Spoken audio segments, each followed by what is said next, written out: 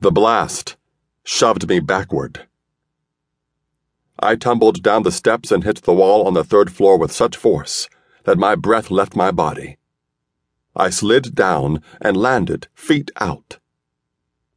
Clouds of dust gathered around me. I was covered in dirt, bits of door, and blood. I hadn't expected this. Anger, a gun maybe, but not a bomb.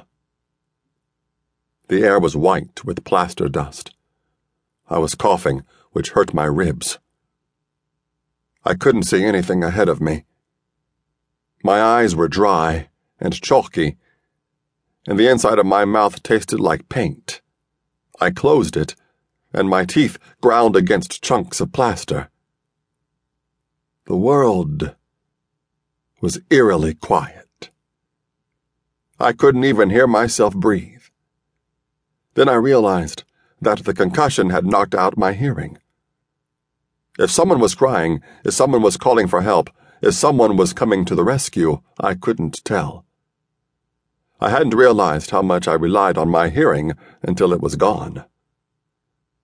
I moved slowly, feeling for problems. My back felt like someone had slammed it with a 2x4. I guess a wall was infinitely more serious than a 2x4. My left arm burned. My chest hurt, but I attributed that to the loss of air. I could now take shallow breaths, but they were filled with plaster dust. The coughing continued. I could feel it digging into my throat and rib cage, but I couldn't hear it. I felt like I was alone in a blizzard, an soundless, hot blizzard of white. A jagged piece of wood stuck out of my thigh. A small piece. I wrapped my fingers around it and pulled. It came out easily, followed by only a little blood. The wood hadn't hit anything vital.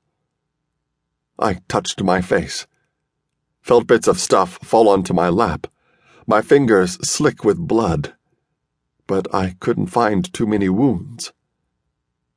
Maybe the blood wasn't mine. I hadn't been the one closest to the explosion anyway. I just left the third floor. I was on the 5th or 6th stair, heading to the landing. The stairs then made a 90-degree turn to the left and continued upward to the 4th floor. I'd heard voices discussing unlocking the door, the click of a handle, or maybe the lock itself, and then the explosion. It had to have been a powerful blast to hit me. The concussion had gone outward, and I had been protected by distance and a plaster and lath wall. God knows what would have happened if I had been on the landing. I'd probably be dead now. Shouldn't someone have come up the stairs? Out of the other apartments? Was the building more destroyed than I thought? I couldn't tell. I slowly got to my feet, bracing my hand against the wall. The wall seemed sturdy, but I couldn't see it clearly. The dust still swirled, giant clouds of it. Debris fell near my feet, some of it heavy enough to send vibrations through the floorboards.